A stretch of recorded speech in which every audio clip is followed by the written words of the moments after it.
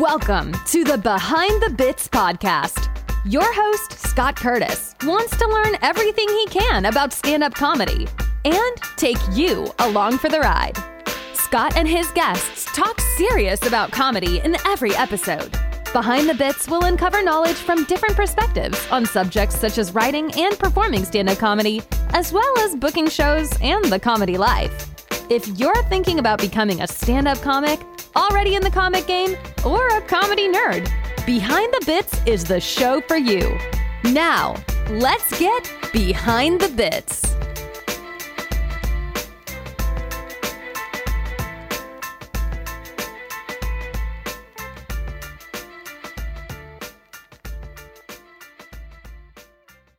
Hey, BTB buddies, it's me, Scott. I have been telling you that I am searching out the new, cool, independent podcasts, and I have found a great independent podcast in What to Watch Live with Mark Dreskin. And instead of just telling you about it, I went ahead and called Mark, and I'm talking to him right now. How you doing, Mark? Oh, I'm great. Scott, thanks for reaching out. The podcast has been a lot of fun. We've been at it for a couple of months.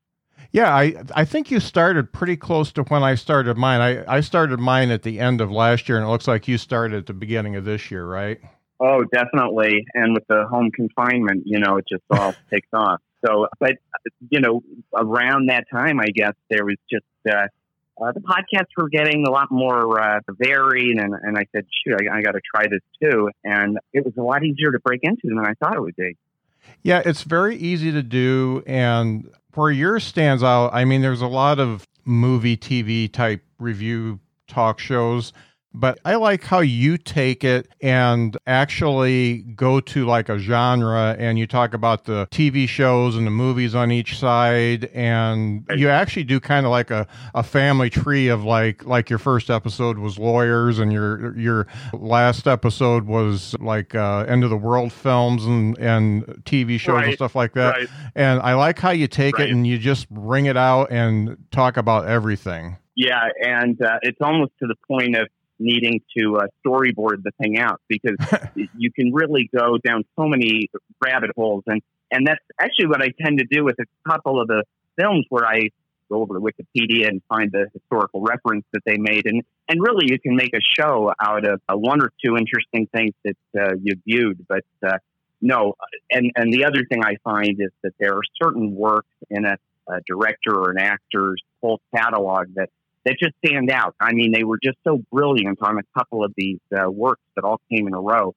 And I even like to see outside of that what they were doing in their lives during those times. Mm-hmm. So, yeah, when I listen to the other recap type shows, I enjoy a lot of them. They have some great back and forth with the host or a guest or something like that. But I never find them go down the rabbit holes I want to. So I went again and started to publish this thing.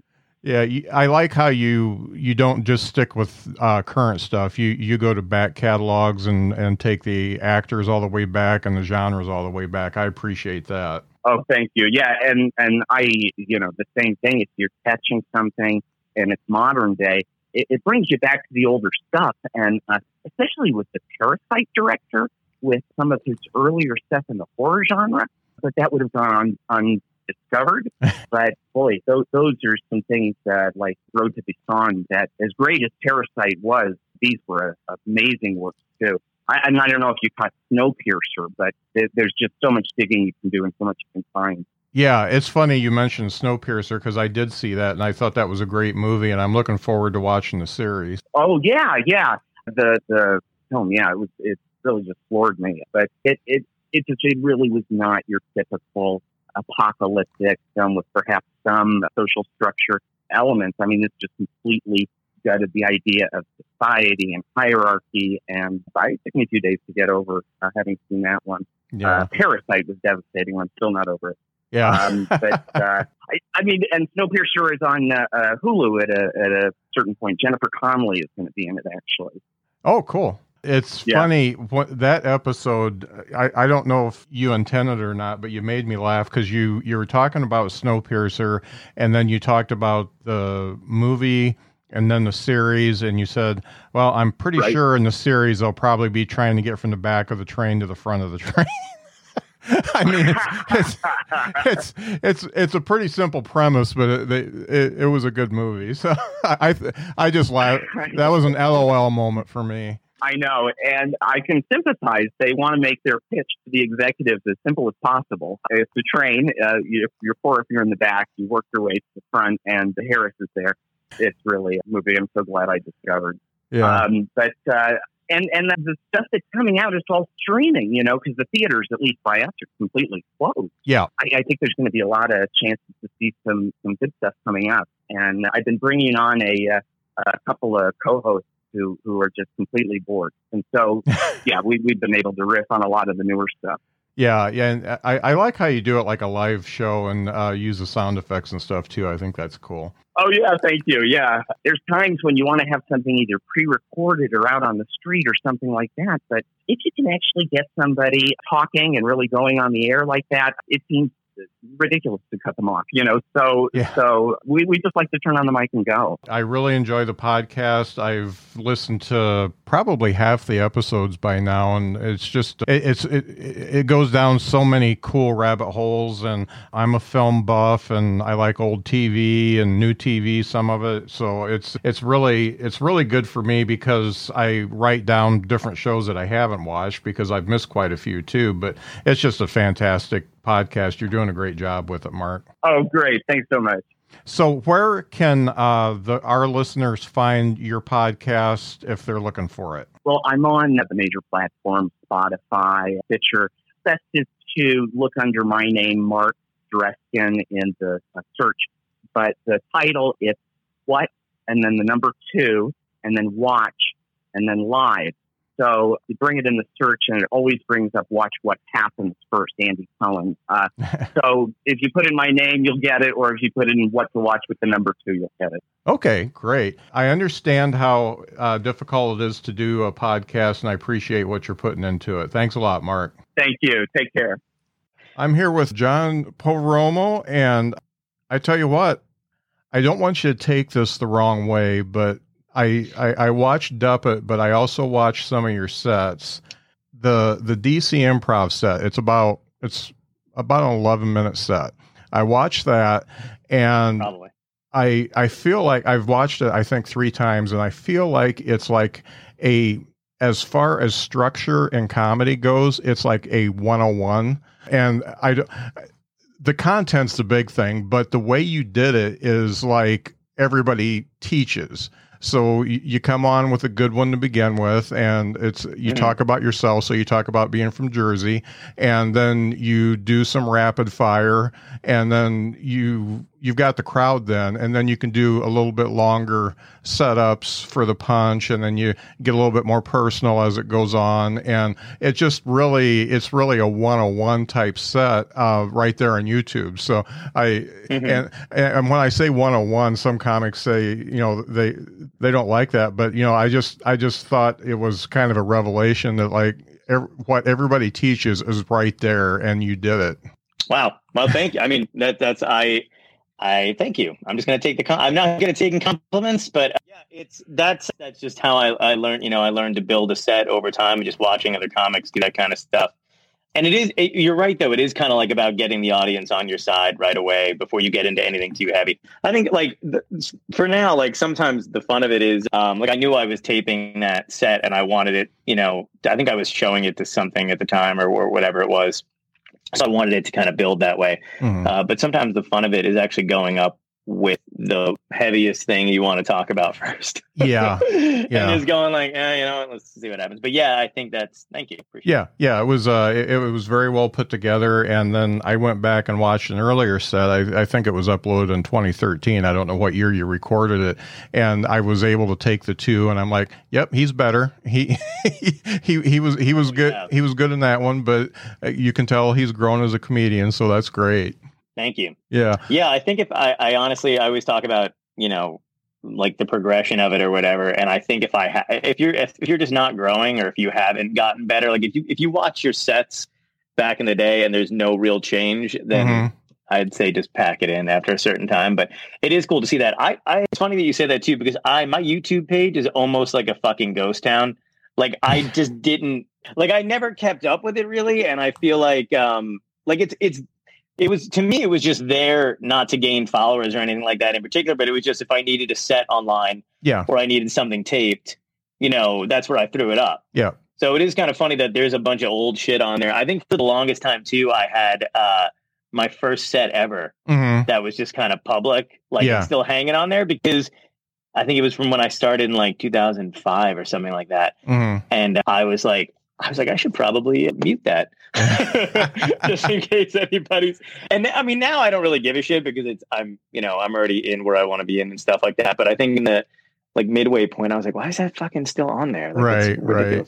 And some comics don't even want stuff from a couple years ago up there because they don't want to be compared to that stuff. And I'm the same way with YouTube. I use mine as more of a repository than something that I wanted people to see. And now I'm trying to get it to where people see it. And that's tough. It's tough to build an audience in YouTube. I found out Instagram and Facebook and Twitter are a lot easier.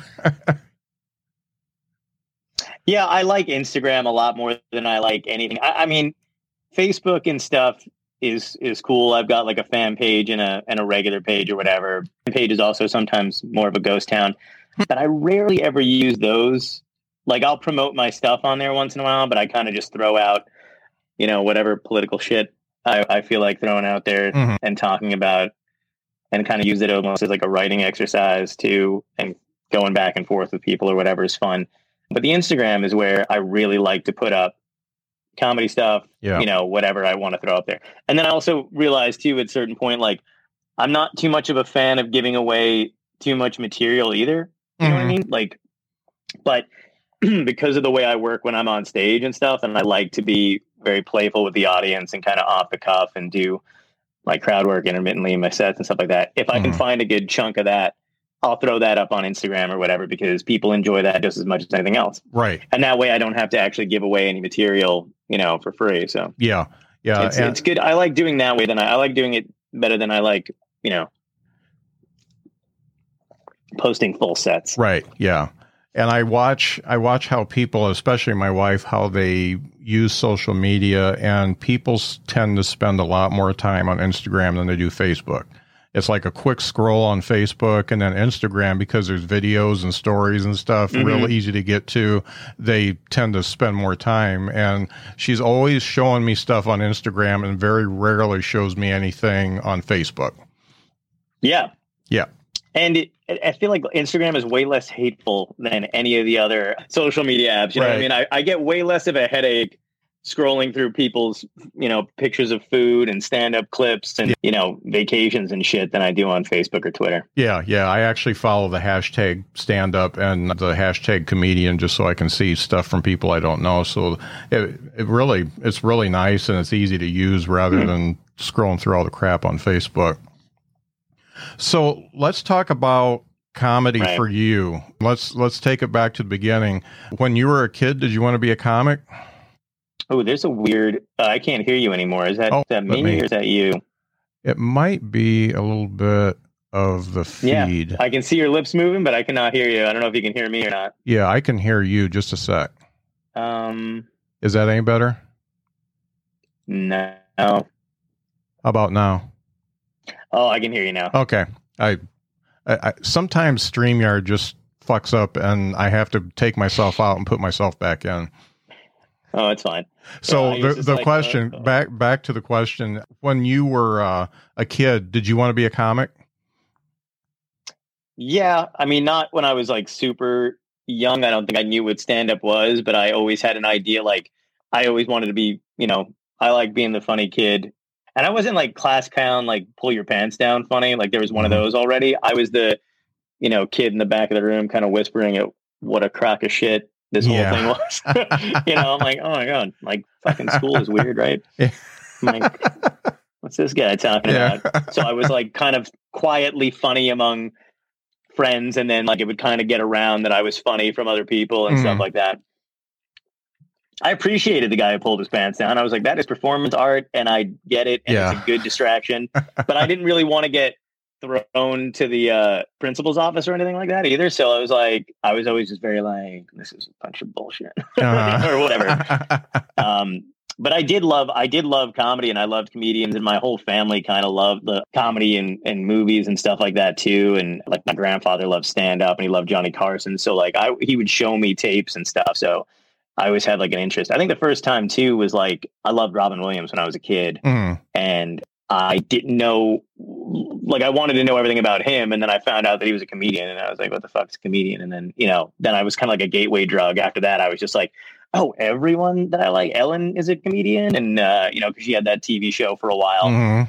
Everybody that was hugely funny started out doing stand-up. So right. I kind of got into it through that. Now, any particular ones that really got you and you said, I want to be like them? Robin Williams was one of the ones that I kind of think why I like to mess with the audience and stuff like that on stage, or I kind of think a little faster or whatever. And Robin, Ellen, when I was a kid, obviously Seinfeld, because everybody that had a TV show, I think back in the day, I thought was hugely funny. And Gary Shandling was amazing. Yeah, like all those guys when I was younger, I had all their books.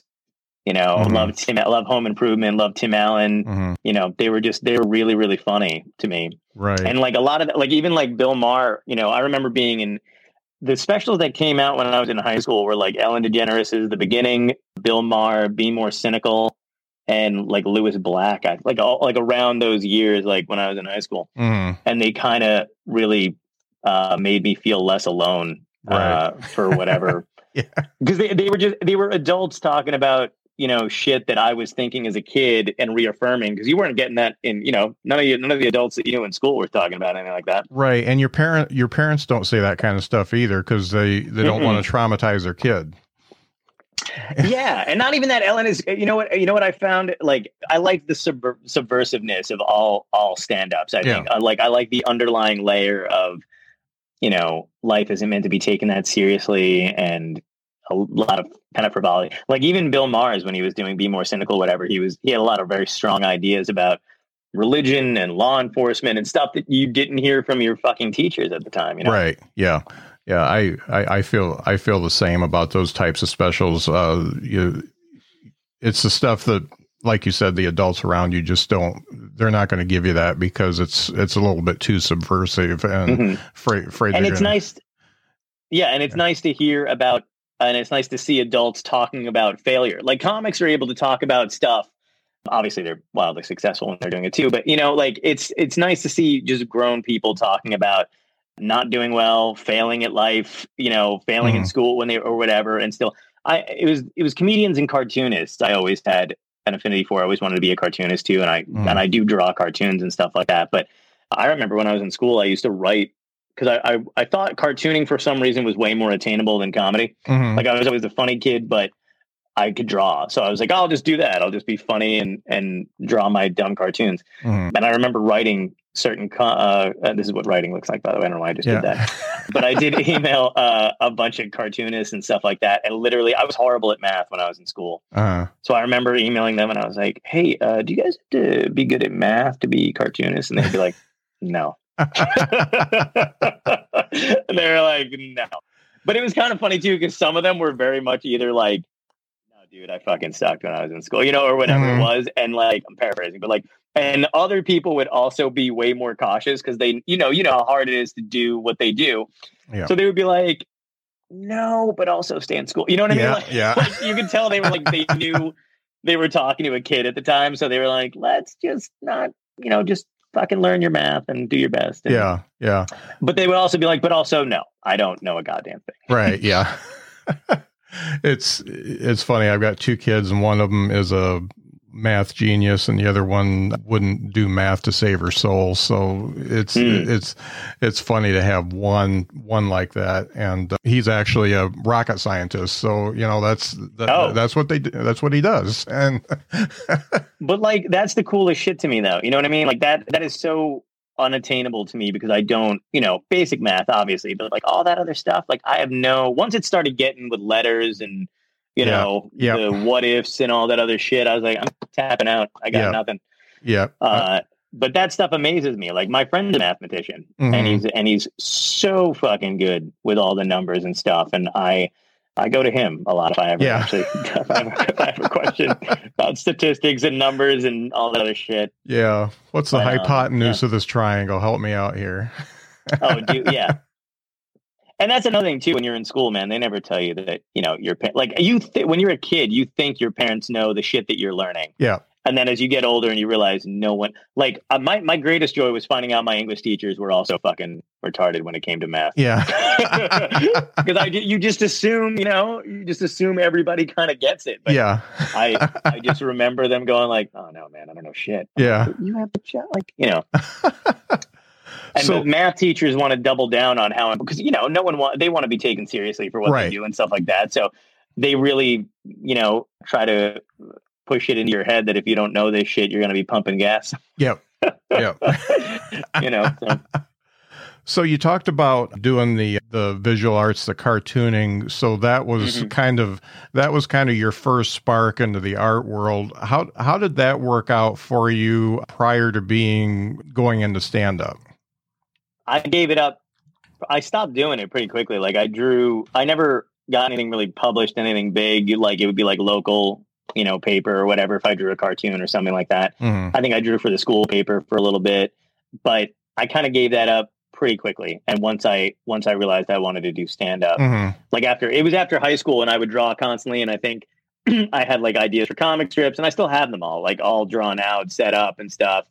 But I really liked, I tried doing stand up, and I really liked being on stage. And I kind of stopped drawing for like a few years when I was doing stand up. Like I would doodle, but as far as any of that cartoon stuff, and then somewhere like middle of my stand up career, I was like, I had, you know, ideas that I thought would be better as strips or single panel cartoons or whatever that didn't necessarily work on stage.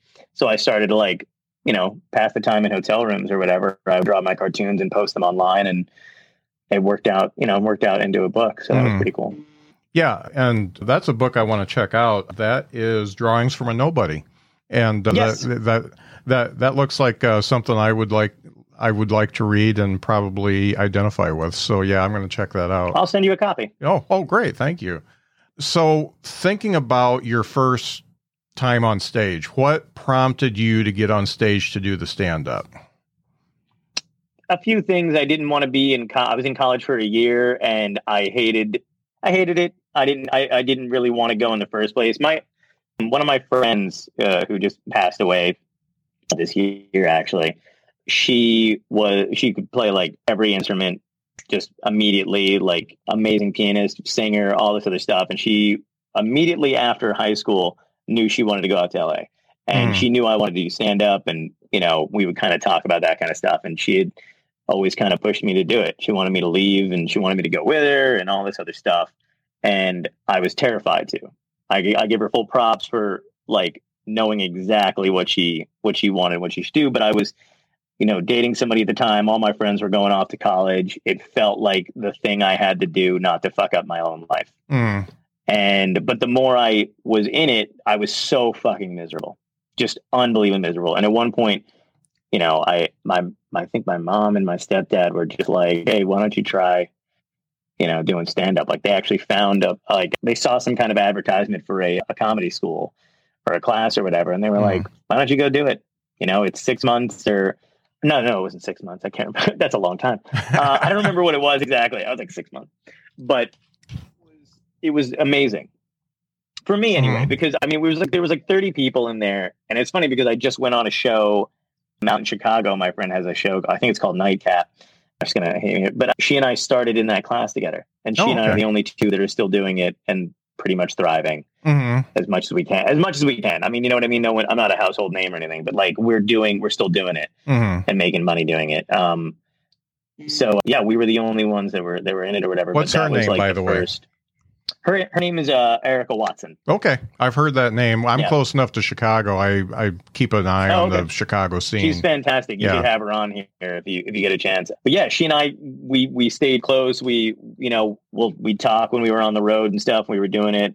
But yeah, that was it. I was completely and totally miserable doing anything else. And then once I did stand up and did my first show. That was it. I was like, I'm done doing anything else. I wanted to invest in myself in a way. I mean, people go to college to invest in themselves for the most part, I think, or to party or to have that experience or whatever. But I decided it would be the same if I invested, 10 years into doing stand up. By the time I was 30, I'd be where I wanted to, essentially where I wanted to be, or as good as I was, wanted to be at it. And I wanted to do that as opposed to anything else. So you do the first set and you've taken some classes and stuff like that. What was your first time on stage like? It was good. It was this, there is the clip. I think it's still online, but it was good. I had a good set. I had a good time on stage.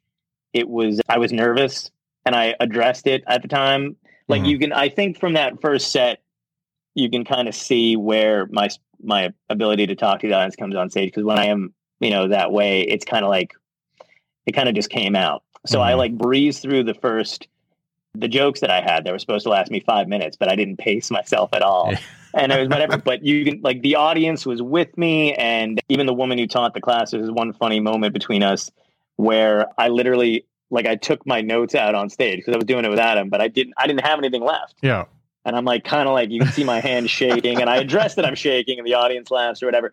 And I just kind of put it on the stool and I was like, well, I don't think I have anything else. I'm like, I was like, I think her name was Linda Smith who ran the class. And I was like, Linda told me she'd show me the red light if I went over time. And she just knew she could do this with me. She was like, you're not over. And I was like, thanks. Yeah. And like, it just the spontaneity of the whole thing. So it was a really fun thing to do. And I had a great set. And it was the next set I bombed. Like, it was such a fluke. Like anything, I think any comic you talk to that tells you they had a good first set, they tell you how, like, I can't think of the word I'm trying to think of, but it sets you up in a way that's like, gives you a little too much confidence. Oh yeah. Yeah. Because like I did 5 minutes or whatever and like breezed through the set. And then I got another gig after that and somebody got bumped or somebody didn't make it or whatever. And they were like, hey, can you do 10 minutes? And I was like, yeah, and 10 minutes, fine. and I could not. And I fucking ate it. I mean, and my friends were there for that one too, because at the time, bringer shows were like, the scam. I mean, it's still running, but it's a fucking scam or whatever. And I brought my friends, and we all went into New York, and we went out to eat, because they didn't go to the first show that I did. Yeah, so they were like, "Oh, this group was like, we like," and I was like, let's go," and I fucking ate it. Yeah, and that was the beginning of essentially learning how to bomb too. Yeah, yeah.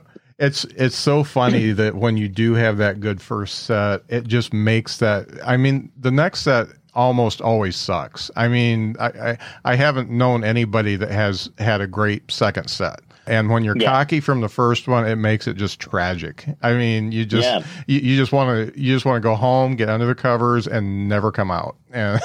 Yeah, because the high and the sense of relief of your first set going well is unimaginably, like, it's great. Mm-hmm. And I still, and the funny thing is I don't, like, I've had really great sets and fun times and open for, really big comics and all this stuff. But there's something about, the first set where if you do really well or whatever, you cannot match that fucking, because there's naivety, there's, you're young. So you think this is fucking great. And the room was packed too. So it wasn't like it was like 12, 15 people. It was all of, it was a packed room. It was Caroline's and for whatever reason, like, you never know if the rest of your peers are going to bring people out or whatever. But for the most part, I had one small table of people I knew and the rest of the entire room was strangers. Yeah. So, I mean, you just can't beat that fucking high. Yeah. And it's still, every time I used to think about that, I used to think, wow, you cannot fucking match that. Yeah. Yeah. No doubt. So most comics that I talk to say that, the first year is kind of pivotal on how their career goes. Can you tell me, just obviously don't go day by day, but what was your first year like after you did that? It was hit and miss all the time. I mean, I don't remember it too well, but I used the tape that I did for my first set to get other work. Like, I figured out, what you needed to do. And I lived in New Jersey. So I just remember making fun. phone calls and trying to get in everywhere I possibly could, and trying to keep the memory of I can do this. I did do this.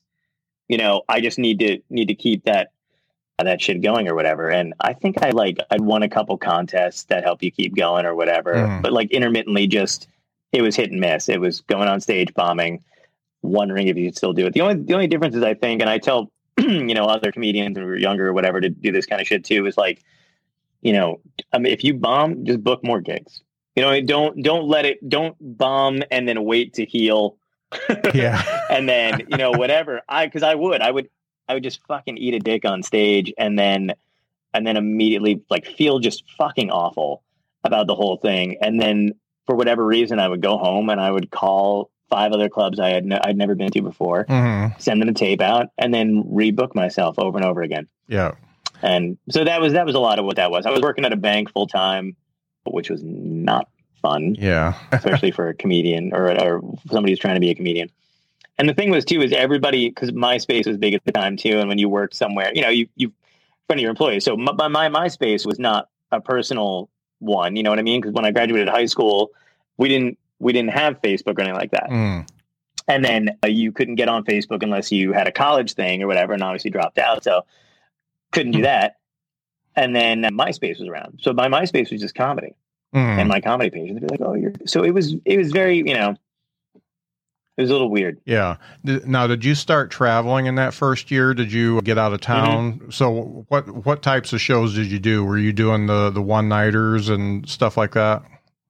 Some of them, yeah. So I did my kind of like, it was weird. I never really had a home club. There was one, I lived in Toms River, New Jersey. So the closest club to me was this one in Point Pleasant.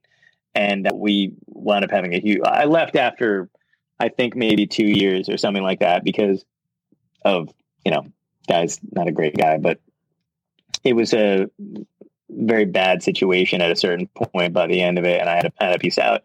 And you'll find that a lot. Like everybody knows a comedy club owner that's shitty or, you know, not good to their people or whatever. And it's kind of one of those things like if I become aware of it, I can't do it. And I did work there for a little bit. I did the door there and perform there. But it was very like an ownership thing. Like you thought they owned you or whatever. And I was interested in other clubs. I came there from working other clubs. Like one of the guys that was really nice to me, and I'm still close with now, Jason Pollock. He booked Rascals Comedy Club. Okay. Before Rascals went under in I think Cherry Hill, and then Ed Kavanaugh did Montclair. So I got in there, and a buddy of mine, my writing partner now, Vinny Nardiello, got me into those clubs, and then Bananas Comedy Club. So it's weird because those two clubs were basically my home clubs, but they were really far away from me. So I did have to travel to get to them. And then Bananas was the first place I opened for a national. That was like 3 or 4 years in. I opened for Jimmy Fallon, and we did 5 shows together. And then Bananas would book me to open for like bigger comics after that. So that was cool. But I found I would go into New York and do Broadway Comedy Club, which was the Improv back then. Bud Friedman's wife still owned it. And one of the comedians there, James Oakes, who ran one of the shows, liked me enough to take me out on the road. So he and I would drive to gigs together. And I got picked up pretty early, about a year in, and I didn't do bringer shows after that. So I wasn't doing bringer shows for very long, and I was on the road pretty early, which was invaluable because you know how the road teaches you basically everything. Right. My first road gig was in an old ice rink. No, not an old, but it was in an ice rink like 3 hours away. Yeah. In Poughkeepsie. No, not Poughkeepsie. Oh my God, I can't remember where the hell the place is. Plattsburgh. Okay. New York, yeah. And it's like so close to fucking Canada. But yeah, it was one of my first gigs. And it was in an ice rink, and it was weird. It's funny. You talk about ice rinks and roller skating rinks. We've got a roller skating rink that's just about probably 2 or 3 miles away from us. And in the 90s, they used to have bands come in. So 38 Special played the Rainbow Roller Rink, and Jeff Healy played the Rainbow Roller Rink, and I got to see both of those, so it was pretty cool. But it was it was kind of surreal that they did bingo most of the time, and then every once in a while they'd have a band. Wow, that is incredible. Yeah, I mean, I did a bunch of those gigs. We did one time. I was super excited, and he and I drove up to the Catskills. But in my head, I was thinking like Buddy Hackett, like Mort Saul, Yeah. like, like I was like, oh, it's going to be in a thing and it's going to be a huge, and it was literally, I didn't know how much the Catskills have changed, obviously, but it was literally like a fucking barn outside and like little picnic table bleachers inside this thing. And they were like roasting a pig. Oh, wow. outside for everybody like that. And I was just like, I don't know, man. Like that also kind of colored my view of like, I would lower my expectations for every gig after that shit.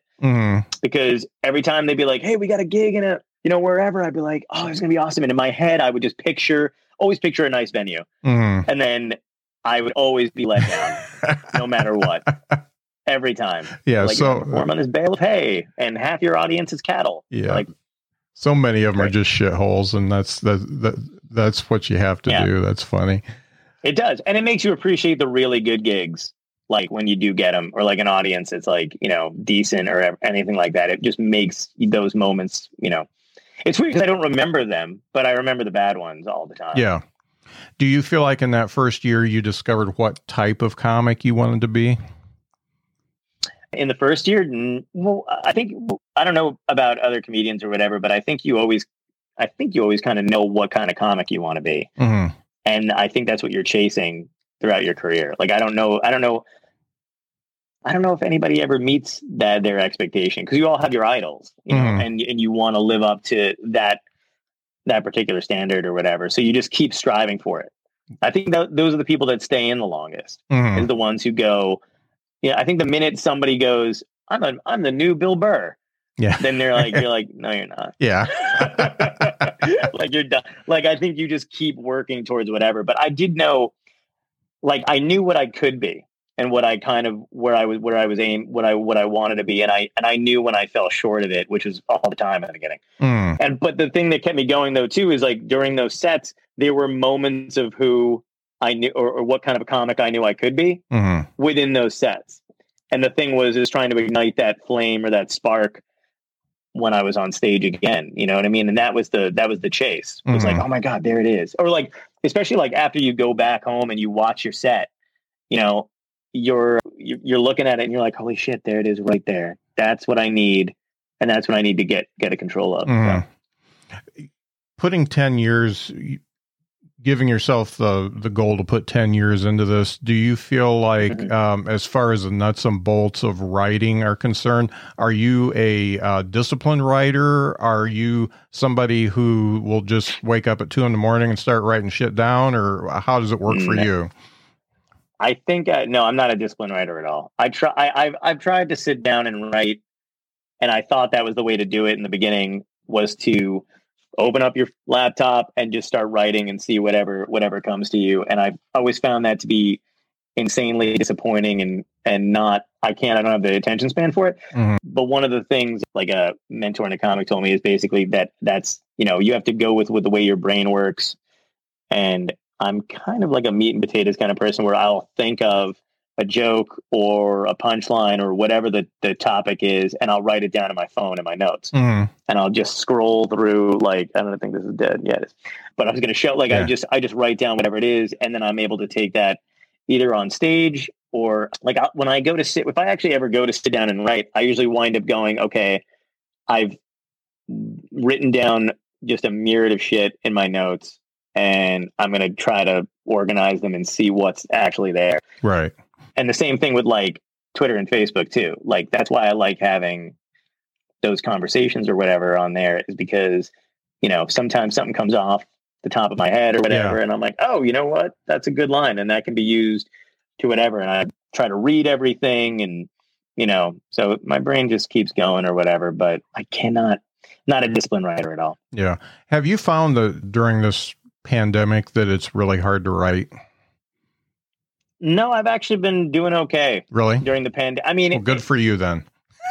Yeah, I know I talked to a couple other friends who were like, I just don't feel fun. It feels like it's, something is whatever, which I get. There's a little bit of abnormal shit going on, but I actually kind of found like, because you don't have to worry about booking yourself or road gigs or getting out there or doing whatever, I could lean on other strengths and kind of build, that kind of stuff up. You know, there are pilots and stuff my friend and I are working on, and other projects or whatever. So you get to lean into that a little bit more. Right. And you've done some outsourced writing anyway. You've written for shows and things like that. So I imagine that is a different take on writing, because you're either writing for someone or writing on a particular subject. So that makes it a little bit easier, I bet.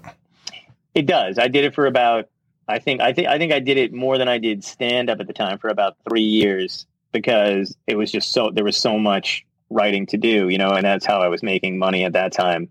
So I got to write for a bunch of different stuff. One of the weirdest things was writing sports jokes or sports stuff for comedians or whatever, because I'm not a sports guy. Yeah, and same. The odd thing was some of the comics that I was writing for at the time, one of them in particular was like, he would call me up on the phone and he would start talking to me about stats or whatever was going on or whatever. And he'd be like, you know what I'm talking about. You're a sports guy. And I was like, no, I am not. Yeah. And he was like, what? And I'm like, I don't watch any of this shit. And I've already been writing for him for a while about it. And he was like, I had no idea. And I'm like, well, yeah, this is why it's weird. It was a challenge because it's still jokes. You know what I mean? You're still writing jokes regardless. But mine always came kind of off to the side and never really. I had a guy who was a friend who was a sports writer at the time. So if it ever got too heavy or too involved with it, I would call him and be like, hey, why do they hate this guy? And what is it called when, when they do like a thing, and he'd be like, Jesus. Because I'm just not that type of guy. I like playing stuff. I used to play sports outside or whatever. Yeah. And, maybe tennis and some shit, but fuck, man, I don't know anything about it. I'm exactly I've been to the games. Same. Yeah. I enjoy being outdoors and eating ice cream out of a hat. Yeah. Yeah. I will never be a sports guy or pick a team or anything like that. I'll watch a Super Bowl just for the commercials, but it's not. I'll watch a Super Bowl because I like parties and food. Yeah, no doubt. That was the fun part, is talking to people or whatever and screaming on a TV. My sports are election season and anything to do with superheroes. Yeah. I get it. I totally get the, and I know that most sports people don't see it the other way because it's, it's man shit. You know what I mean? That's what they get off on, but it's the same shit. I've got my team, except my team is, the fucking Hulk. And, I watched all 22 Marvel movies. I can quote that shit. I love Jurassic Park. I get the fantasy element of it. Yeah. Yeah. I get fifth man shit. I wanted to come out of one of those portals during the fight with Thanos. So you're talking Marvel, but you're wearing a Wonder Woman t-shirt. Do you lean more towards DC or Marvel?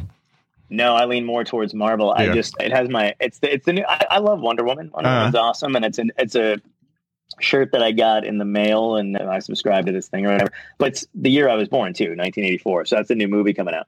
Wonder Woman's the only decent DC movie. I love the movies. I'll go to see any superhero movie. I'm not a dick about it. I think the Marvel movies are better, but Wonder Woman was phenomenal, and the new one looks fucking awesome. It's got Kristen Wiig in it, and somebody else. Yeah. Chris Pine. That's what I was thinking. I was like, who the fuck is that guy? Yeah. Have you ever had the opportunity to do any work for Marvel? There was a snippet I saw, and they mentioned Marvel, but you were working for a smaller outfit at the time. Yeah, I would love that. Would be amazing. Yeah. I would do whatever they fucking wanted me to do. Yeah. I would die in a scene. I would be a toe tag in a scene. I would do whatever they needed me to do. Guy who gets crushed by a building, whatever. But no, I've never gotten to do any work for them. And I don't think I'm at the level art-wise of my stuff's more cartoony, so I don't know what they would ever use me for that kind of thing. Once in a while, I can pop out a good drawing of a Hulk or something like that if one of my nephews or something like that needs something. But the artwork is beyond me and that kind of shit. Yeah. I think we were talking about, I was on the Dork Forest podcast and we were talking about Marvel stuff. That was exciting. Yeah. It got me in a direction where I thought maybe you had done something for them. No, I wish, man. Have you ever done any? I think. Go ahead. No, I was going to say, I think on that podcast, there's a good 30 minutes where I just talk about Nightcrawler. There's no. Yeah, that one. That's actually a pretty good episode. I like that. Have you ever been on TV? Have you ever done any acting type stuff? No, I've never done any acting on TV. I did just do a short film that's on Amazon Prime right now called Dup It, but I wrote it and starred in it, so that's convenient. Well, I didn't want to star in it though either. I've taken acting classes, I've done that kind of stuff, but I like the stand-up more. Let's talk about that while we're on it, because that was the first thing that I looked at by you, and I really, really enjoyed it. So Thank you. I've watched that more than I watched your DC Improv set, and then I've actually listened to it instead of watching, just to get different feels of it. So first of all, how did that come about? That came about from, I've kind of dealt with depression most of my life, in different stages, various forms, and, kind of like throughout high school or whatever. And I have a close-knit group of friends who we've talked about it together. You know what I mean? Like, it's not like, you can probably just tell from talking to me now, like I don't think you would know that I would ever be or whatever. And that's fine. That's kind of the way I like it. But, one of my really close friends who I lived with him for a long time too, is one of my best friends. We would joke around about that kind of stuff all the time. And we were like just dealing with a bout of it at one point, and just trying to describe our experiences. And I was just kind of like, yeah, it's basically like waking up with if a dude just sitting on your fucking chest. Yeah. Yeah.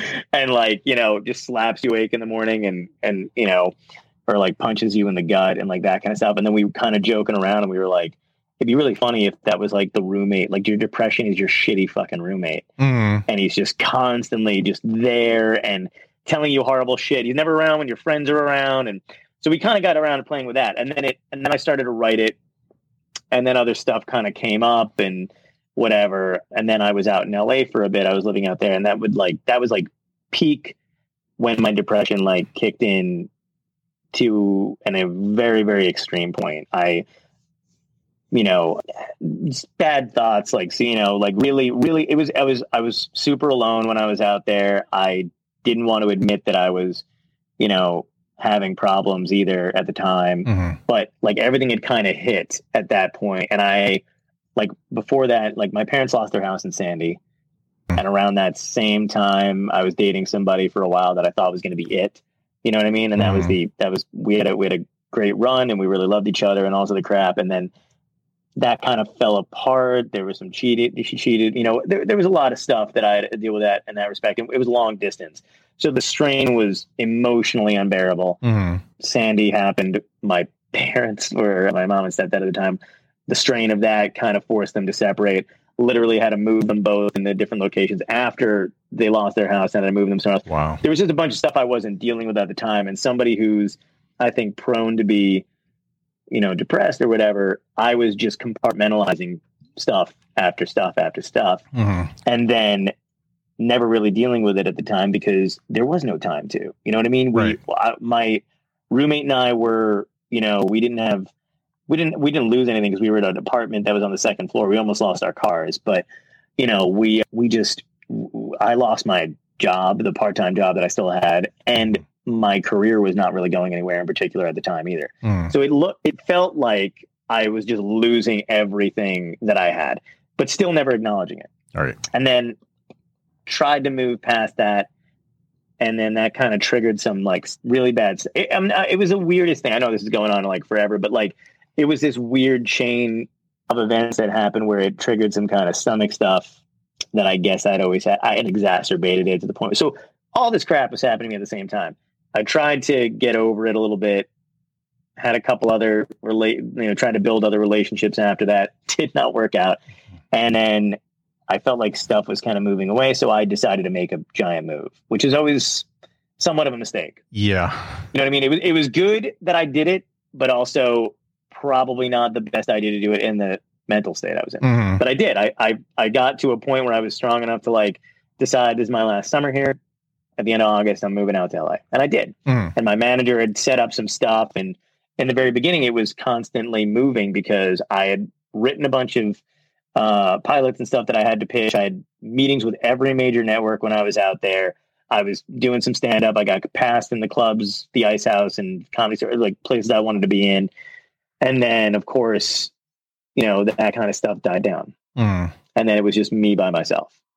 And then and then everything that I was not dealing with when you're just living in renting a room with no air conditioning and the fucking, and it just comes out. And also health wise, like before that, I'd always been, either skinny or cut or in really good shape, but like the stomach stuff that was going on that I didn't know what was happening, because when I would go to the doctor, because I didn't know, they misdiagnosed. So I was on different medication for way too long that wasn't dealing with what the actual issue was.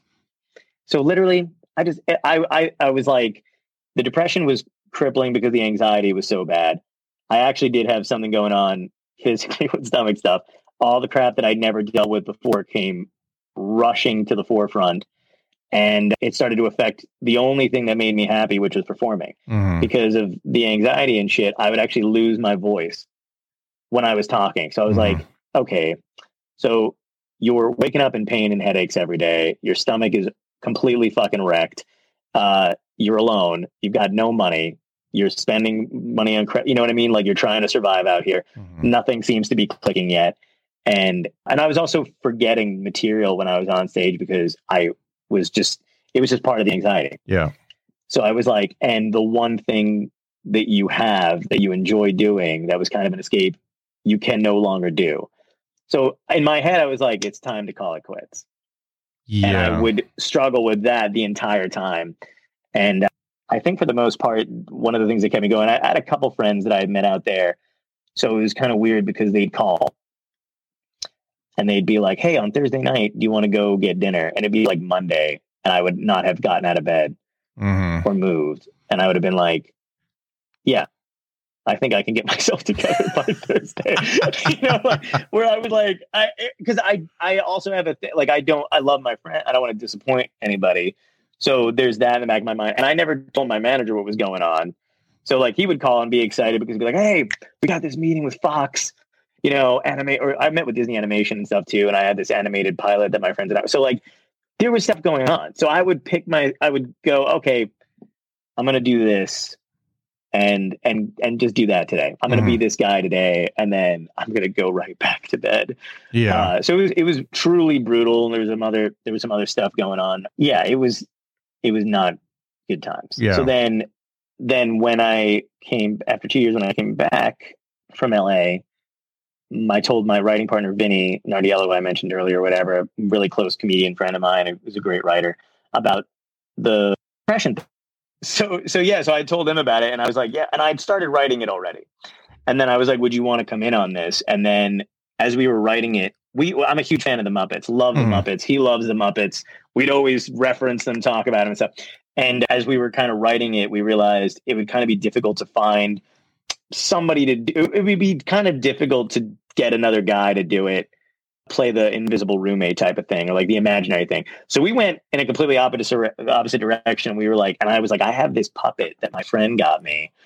And I was like, what if it was a Muppet? What if it was like a puppet? And then we decided to call it Duppet because it's a depression puppet. Yeah. And so we designed it to look exactly like one of my friends who's an amazing puppeteer and has experience with that. I handed it to him, and we kind of had some ideas of the hair we wanted it to look like. We found I worked out before this, so I have a hat on. Yeah. My hair is way too long. I haven't gotten it cut. But for my pictures or whatever, I have a lot of hair. So we found an Elvis wig, a child's Elvis wig he found online on Amazon, and bought it and showed it to me. And I was like, oh, that's fucking good. And I'd wanted the guy, the puppet, to kind of be a slovenly version of, like it's reflecting who you feel, what you feel like inside. So Guinea tea on, all that stuff. So we designed it, and he restuffed it. It's amazing. Obviously you've seen it. It looks fantastic. Yeah, it looks really good. And, so Vinny and I wrote it together, and then at the time, a friend of mine was doing some kind of short film project thing and invited me on board to do it.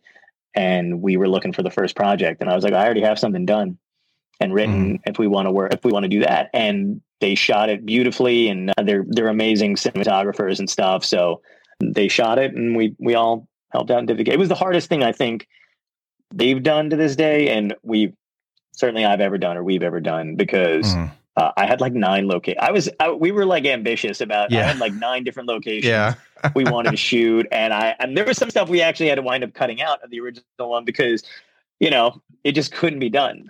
Yeah. But I was like, no, like it's pans in, and they're like, pans in. What are you talking about? You know, but the stuff that we did, like the running with him, we had to put my buddy in a cart. I think there's some pictures of that online somewhere. We had like a little red wagon it was my friend's kid's red wagon or whatever. We had to pull him along while he was doing the puppet stuff and while I was running. So it was hard, but it was good, and we're all really proud of it. Yeah. You know. But that's where all that kind of comes from. So before getting into some of the stuff that I liked about that, do you feel like that when you put this into an art form, when you made something about it, were you able to look at your depression in a different way and make yourself better? I don't think you ever get, I don't want to say you never get better, but like so I think at the time when it finally wound up coming out, I was a little bit better than I had been. It took it was almost 4 years in that state, and only getting like with little dips in between of like stabilization and whatever it was. But coming out of it, I always try to think about how I wound up doing it. And I think it was just being persistent about trying to work it out in my head at the same time and moving forward and leaning on, you know, friends and stuff when I can, even without telling them what was going on. It's still, when somebody picks up the phone, that's sometimes the best thing, even if you're not addressing what's bothering you. It's just nice to have, you know, somebody there to talk about anything else too and what's going on in your head. Yeah. So, but I think when I was kind of working on it, it crystallized it a little bit more too. And, you know, helped with the putting in some jokes and some humor to it and stuff like that. Because I know for a lot of people are overly sensitive about certain topics, and I totally respect it and I get it or whatever. But I think for a lot of people too, once you can make a joke about something, it just breaks whatever it is, no matter what it is, down to make it not as serious as it is in your head. Based on what, so that kind of helped. Based on what you've told me, and after watching your act, you've addressed a lot of it in your act. So I can definitely make that connection. Thanks.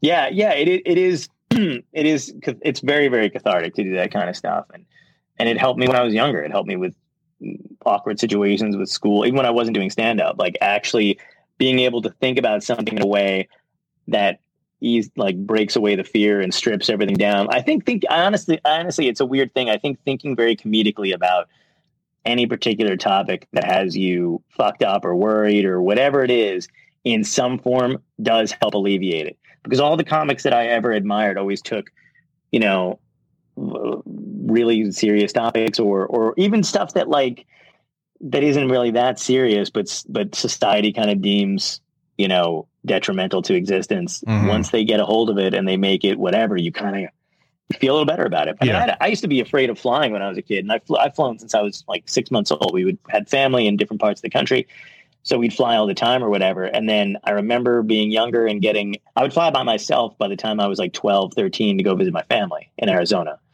So from, you know, Jersey to Arizona or whatever. And I remember getting a Seinfeld album, I'm telling you for the last time, when it came out. Okay. And I had my first 2 comedy albums were Seinfeld and Robin Williams.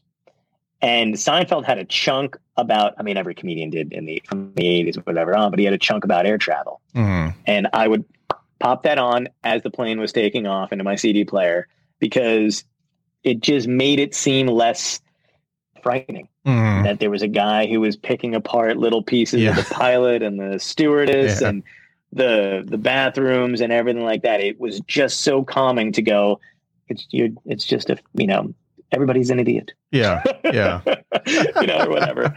One of my favorite things I used to love, you know, because the pilot would come on and he has that little speech or whatever, but Seinfeld's bit, I think, was, and I'm going to butcher it, it's paraphrasing, but he would come on and be like, we're going to take it up to 10,000 feet. Then we're going to drop it down to 5. And he'd be like, when we're all back there going, yeah, whatever. Fly the plane. Just land where it says to land on the Like, that was so cathartic to me because it's scary when the pilot comes on. You don't know what the fuck he's going to say when you're a kid. Yeah. You know, or even, you know, whatever. Yeah. And I I like to know how things work, and I like when other people break everything down in front of me if I'm whatever. And being able to do that yourself is, I think, key and very important to surviving. Mm-hmm. That's funny. As an aside, have you listened to the Seinfeld interview on Maron's podcast on WTF? Yeah, I did. I didn't get to finish all of it, but I did listen to I listened to the end, and I think I missed maybe some stuff in the beginning for whatever, because when you're kind of distracted when you listen to a podcast. Yeah. But I did listen to it. So whatever you're saying, I might remember it. It's funny. I've always liked Maron because, I'm a depressed guy too, and we had similar growing up situations and stuff like that where the parents were kind of in their own world, and I was just existing on my own. So I understand where he comes from in that, but he missed so many opportunities in that Seinfeld interview. I mean, Seinfeld was not going to talk about how broken he is because he's not broken. So no, and that's an anomaly as far as comics are concerned. Most of us have something wrong with us, and something happened to us. We've got depression, we got some sort of mental illness, whatever. But he wasn't going to go there, and Maron did that for 2/3 of the interview, trying to get him to do that. And when he could have been talking about his writing process and how he does new material and stuff like that, and it just didn't go there. It was such a missed opportunity. I just wanted to grab Maron and just shake him. I think he tried though. Like I could feel the visceral frustration that he had when on him, and he kind of did address it a couple of times. Yep. But I liked that interview a lot, but it did give me somewhat of like, oh my God, my fucking heartbeat, like palpitation. You know what I mean? Because I was just like, you could tell it was tense, but I could also tell that they both enjoyed it. Mm-hmm. You know what I mean? Like Seinfeld's unflappable, he's unmovable about a certain thing. Here's the thing though, I think like what Jerry said at the end too is like he is. When he has a point that he's making, or somebody asks him a question and he's immovable there, but it depends on whether or not because at the end of it, he was like, Maron was like, yeah, when you have an opinion about something or when it's not, you're done, you kind of cut it off. And then Jerry was like, well, ask me something else about because it seems like Jerry's willing to, but he was like, well, yeah, but if you still want to go, then then ask me. Yeah. And so I respect them so much for both of those things. Because here's another thing too. I don't prescribe to the philosophy that you have to be broken to be a comedian. And I kind of hate that that's what people lean into, because I think people who think they're fucked up and don't deal with whatever they're going through, then think that they're going to do, then this stuff's funny and it's going to take it out on stage and do whatever with it. The only problem with that is that it doesn't solve or fix you or help you grow as a person. Right. You just have latched onto an identity that doesn't even really exist for you yet. Yeah. You know what I mean? Because you're only doing open mics. So you're not working on yourself, but you're not getting any better as a comic because you're literally opening up your fucking diary and you think that this is going to heal you somehow. Yeah. Because you're just, I don't think it does. I don't think it does at all. And I actually don't even consider myself to be like, I know I can fall into depression pretty easily. If I don't pay attention or watch or take care of if I don't, if I'm not aware of it. And I try to be aware of it as much as possible. Like I think you said before, did you get better? I don't think when you're dealing with depression, you ever get better. I think it's always there. And I think it always winds up coming back a little stronger each time if you let it. I'm not an expert in it too, and I don't do the, whatever, but I don't consider myself to be like this broken person that does things because A, B, C, and D. I think I have that problem. I think it can fuck people up. And I think you do kind of, there's a risk of making poor decisions or doing that kind of stuff because your mental state isn't there. But I think I am more the other person. And that's a struggle too, is I think in the very beginning, and especially when you're young too, you think you have to choose between who you are when you're depressed or who you are when you're better, and that there's one of you is fake. You know what I mean? Right. And I don't think that's the case. I don't think that's the case. I think you're more of whoever you're trying to be and not who you are at your worst. Right. And so I think when people kind of learn to deal with that a little bit better or kind of acknowledge it, instead of leaning in towards it. Because I think they tend to go, this is who I am, accept who I like. People who fall into that category or are depressed or anxiety ridden don't tend to want to, they think acceptance of those things is the best way to go. Instead of going, I don't want to be this way. How do I fix it? Because that's been most of my life, is how do I fix this thing and how do I get to be who I want to be? Right. And I don't like, and I feel like it's not only an acceptance with some comics that I know and some that I've seen. It's almost an embracing, and you like you said, you're leaning into it, and you need to be depressed in order to get more material. So you just start this awful cycle that you end up at the end of it being much worse off than when you started. Totally. And that's a myth too, though. I've never been like, I've always been funny, and I've always been able to do my act or whatever it is in spite of being whatever the mood is. That's just what the job requires anyway. That's any job, though. You go into any fucking job, no matter what you're feeling like, and you do that fucking job. Yeah. Maybe more or less to the effectively or whatever it is. Right. But I don't think I've been more funny when I was suicidal. I think I've been more funny when I'm in a better mood and I'm willing to let people in and I'm willing to experience stuff and find joy in it and everything. I think that's a weird fucking myth that people latch onto. And mostly I think comedians know that. I think people just starting or don't know it because they're still looking to be like, to have a reason for the way they are instead of just going like, look, we're all fucking human. And for some reason, my brain doesn't work the way it should. Whose does at a certain point, or whatever. But it's hard to admit that kind of stuff, and it's a fucking process. I think.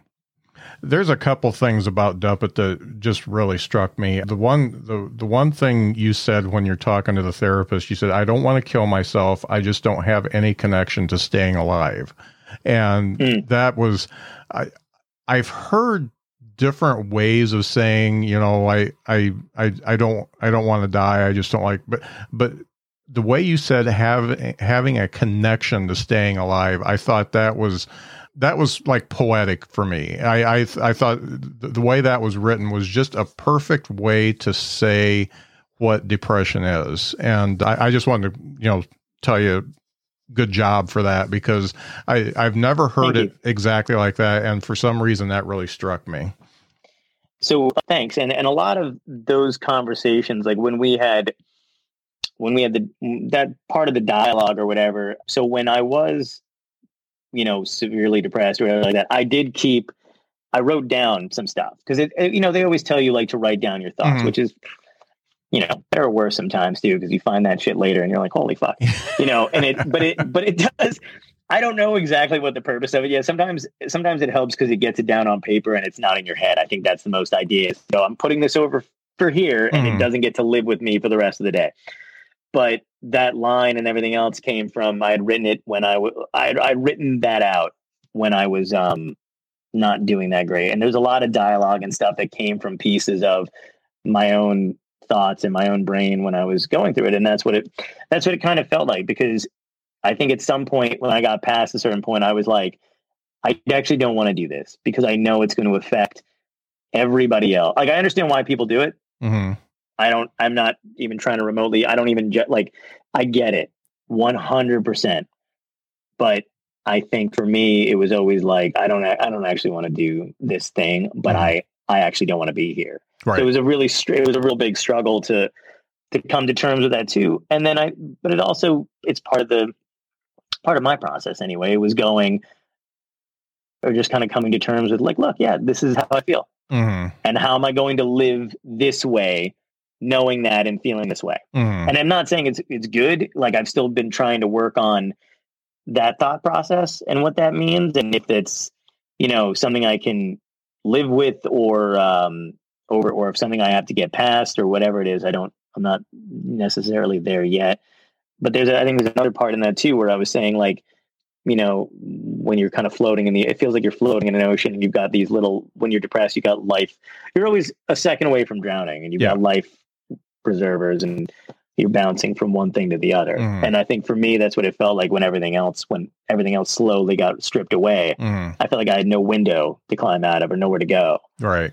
So it gets really like kind of difficult. Yeah. And like I said, the way you expressed it was just fantastic. The other thing that really got me is when it's towards the end when you're having dinner with your friends and after the show, and they end up having their own duppets. And that is one thing for people who are struggling with depression is we get very insular, we get very inward thinking, and we don't notice what's going on with the people who are closest to us. And I thought that really nailed it. And sometimes when you do notice what's going on with the people that's closest to you, you actually can put your own bad thoughts aside and be a helper.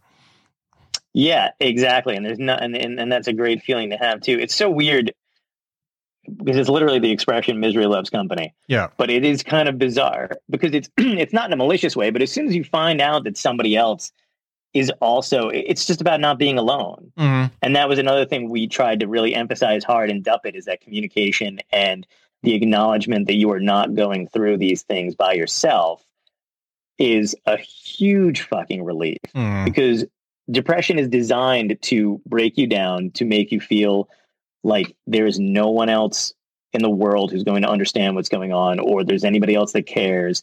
And it's in spite of that's the thing when whenever there's depression awareness thing going on, or people will, tweet out some stuff where they're like, hey, if you're depressed, give us a call or whatever the hell it is. And I'm like, you don't understand. There is no one that you're thinking you can call at that point. Like I always try to emphasize the other end of that is just reach out to just fucking call your friends or your family or whatever it is. You don't even have to necessarily ask them, are you sad? You know what I mean? But just to reach out, because whether people knew it at the time or not, when people called me when I was out in, LA or whatever, and I was by myself, that helped incredibly. Yeah. And they don't know it because I didn't actually say, right. Thank you or whatever it is. And they can, but yeah, it's about breaking that kind of stuff down. We wanted to have that scene. That was one of the scenes we couldn't actually do what we wanted to do but in the script, it's written where the camera's supposed to actually pan out. Like he realizes his friends have it. And then everybody else in the restaurant is sitting next to their own puppet. Oh yeah. So it's supposed to be a full scene. And we might actually do that if this ever gets picked up as a series, but we wanted to actually have it pan out and he kind of just looks around and sees like the waitress has got one, the guy at the table, everybody kind of has one. Yeah. Because everybody, whether it's in whatever form it's in, everybody's got fucking something. Yeah. And it's, and we're all just kind of struggling to deal with it. Right. You just did it very well. I was very impressed with it. So this has been heavy. Yes. But luckily it's almost dinner, so we'll be having food. And yeah. You and I. That's going to be unfortunate, but I'll probably go get a sandwich. I think I'm doing leftovers tonight, but yeah. But one thing I like to ask all the comics that I have on is there 3 things that you know now about being a stand-up comic that you wish you would have known when you started? 3 things. I wish, let's see. I think one thing I wish I knew then that I know now is that it's not as important where you perform just as long as you get up to do it. Because there's a lot of emphasis, I think, on like the holy ground, like the stature of clubs. And there's really only like 4 or 5 top comedy. I mean, in like the fucking country that are like, like they're really perceived. And the rest, like any other business tries to make themselves out to be whatever. But I think it can be intimidating. And I think it was in the beginning and stuff like that and whatever. But I think I would have told myself to relax about where I was and just work on me and the act. And because no one particular set is going to make you huge or break you. Right. Yeah. Because there's club owners to this day that don't remember I performed in their club. And there's audience, and that's, I think it may be a second thing too, is maybe not to carry the weight of a bad set with you as long as it is, because there's 200 people in that room who fucking hated you that night. but they have no clue who you are. Yeah. I think relishing the anonymity you have, Yeah. which will flow into the third thing too, is don't fucking post everything Yeah. on the internet. Yeah. Videos, clips, stand up. There are so many comics I see now who will post so eager to post their first set, and their first set has no laughs and destructured bad jokes. And I'm like, why the fuck would you want that out there?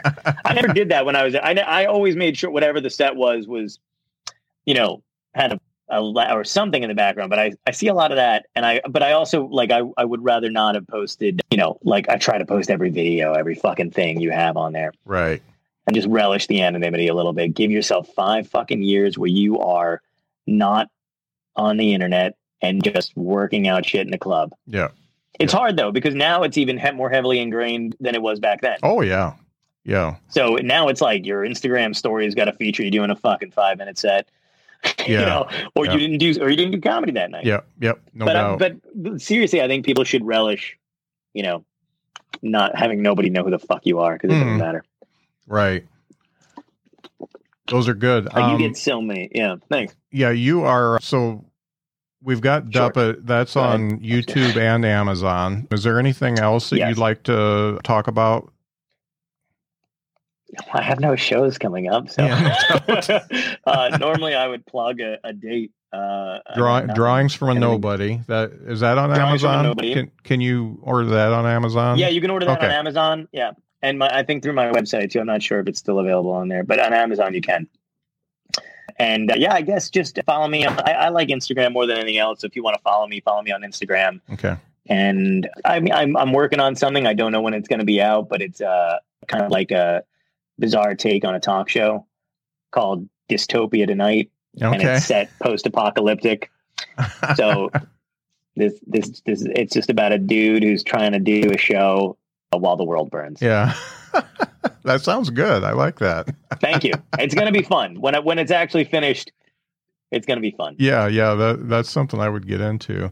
Okay, great. Well, thanks so much for being on, John. I know we got really deep, but that's comics like to get deep. So much deeper than Jerry and Mark got. So, but we're also making much less money. So honestly, no doubt. Who's the winner here? Yeah. They're both doing all right. Yeah. Well, thanks so much for being on. Thank you.